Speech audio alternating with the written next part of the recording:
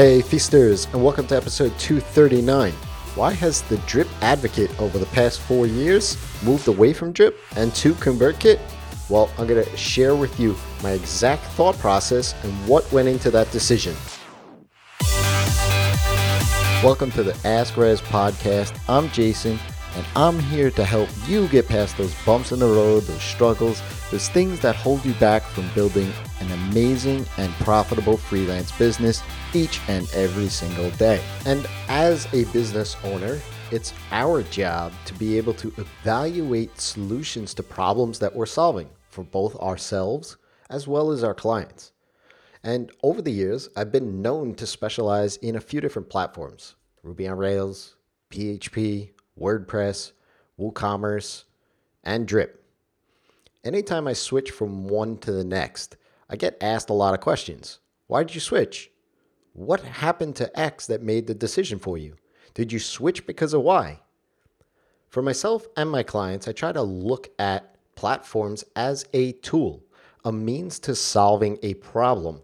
And whether the problem is new or there's an existing tool that I'm using that isn't doing the best that it could, I will go exploring.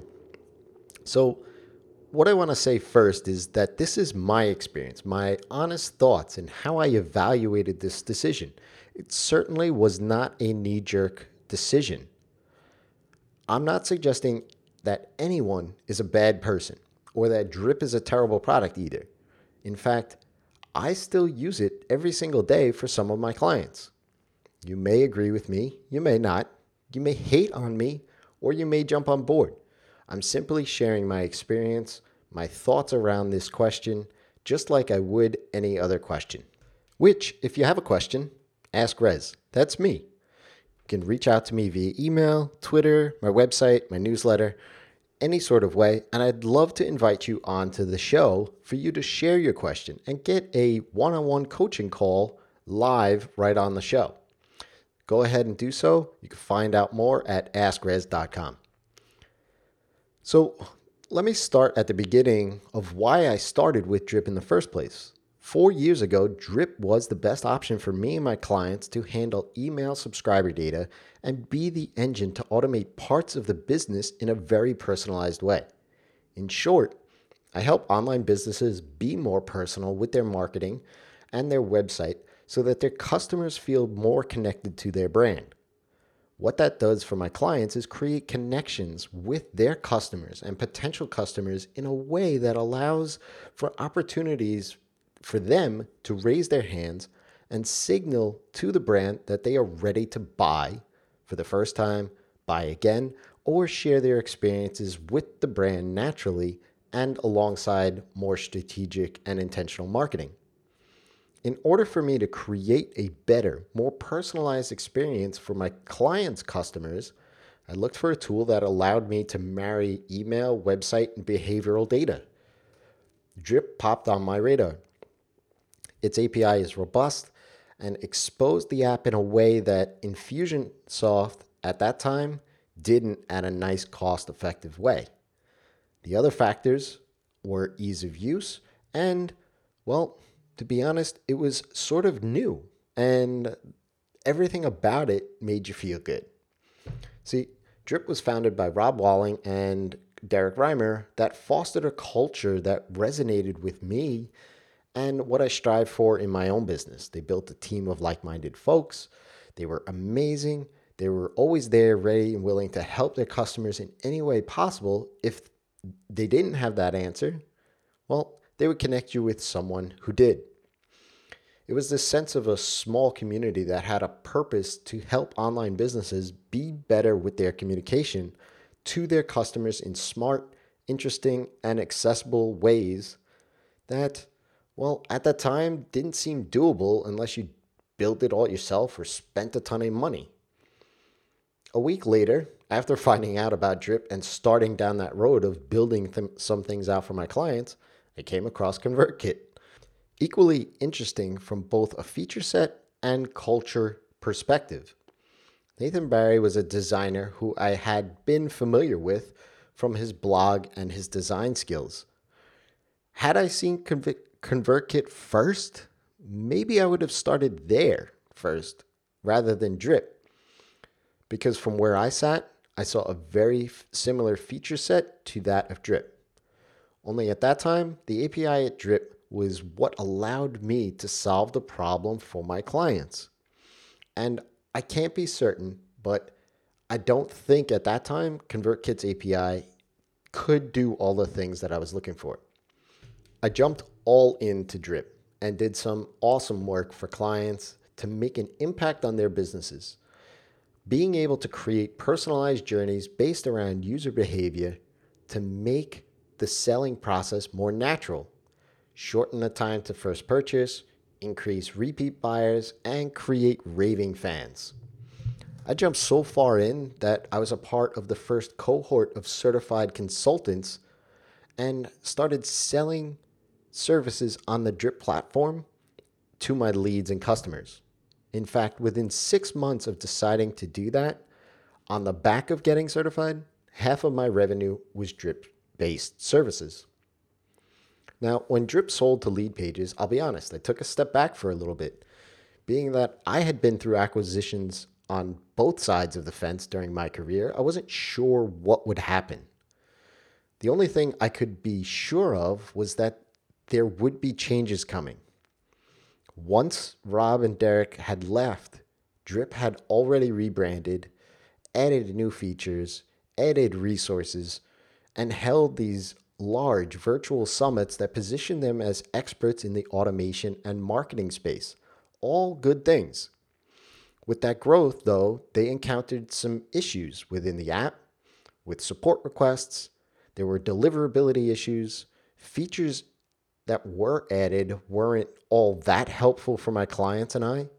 And in my opinion, they left us certified consultants kind of holding the bag, trying to answer questions from our own clients that we had no answers to about some of those issues and those decisions being made. Lead Pages was taking Drip in a very different direction to a new audience. Drip's target market now is e-commerce, not all online businesses. The roadmap of features being released seemingly have a specific platform as its priority within the e-commerce space as well, that my business is not on, nor are any of my customers. They've increased and changed their pricing model as well. Now, don't get me wrong. I'm not saying that any of that is bad or not within their rights to do so. In fact, what do I know of their strategy and market fit for their new direction? Just like you and I have the freedom to choose what our businesses look like, so does Lead Pages for Drip. If you've heard me for any amount of time, I'm all about the personal connections and getting to know the why of someone. So as I reflect on this decision in this podcast, to be honest, any of the tools I use, I'm more likely to choose those that I have a personal connection with. Both of my podcasts, for example, are hosted on Transistor.fm, who I've known Justin Jackson for a number of years now. Live in the Feast is produced by Podcast Royale, who I'm friends with Adam Clark. The personal connections that I've made to those within Drip seem to fizzle out for one reason or another when talking to them through Drip, right? Some moved on to other companies, others moved into different roles. But even when reaching out to support, there seemed to be a revolving door of folks when you get a response. And even then, those folks don't understand the accounts that I manage and their history like they did in the past. Since that personal connection, the culture is important to me as someone who values that in my own business. Drip seemed very different than what it once was. For my leads and clients, I have to look at Drip as if it's a new company. I have to forget all the things that it once was and what attracted me to it feature-wise, because it has changed its target market and objectives. I've always said that the technology needs to fit the business, not the other way around. For my clients, I have to remove my own biases and feelings around culture, especially if the solution fits. I may share it with my clients just to give them a full picture of things, but I don't use those things when I'm making a decision as a solution pertains to my client, unless they specifically ask me to do so. Some of my clients are still within that market, maybe not fully, but Drip serves them well. For other clients, though, Drip was no longer the best option for them. This includes my own business, which I have the luxury to add to that decision-making process my feelings around culture. So I can't say that any one thing really was the tipping point for me to move my business and some of my clients off of Drip and onto ConvertKit. It certainly was something that built up over time. Was I happy that I found out about pricing changes from my clients because some were on monthly plans and I was on annual? No. Would I have handled pricing change the same way that they did? Nope. Did I find issues within the app that other friends and colleagues encountered? Sometimes, but not always. Do I recommend Drip? Yes. For those specifically in the e-commerce space. Do I use Drip? Yes. For my clients now and into the future, I will. I provide services that help online businesses increase revenue, and a good portion of my clients are e-commerce. Have I experienced deliverability issues? Yes. And for me, above all else, that's the point of all of this. If there was one thing that I could probably put a pin in that tipped the scale for me deciding to move away from Drip and to ConvertKit, it was probably deliverability issues.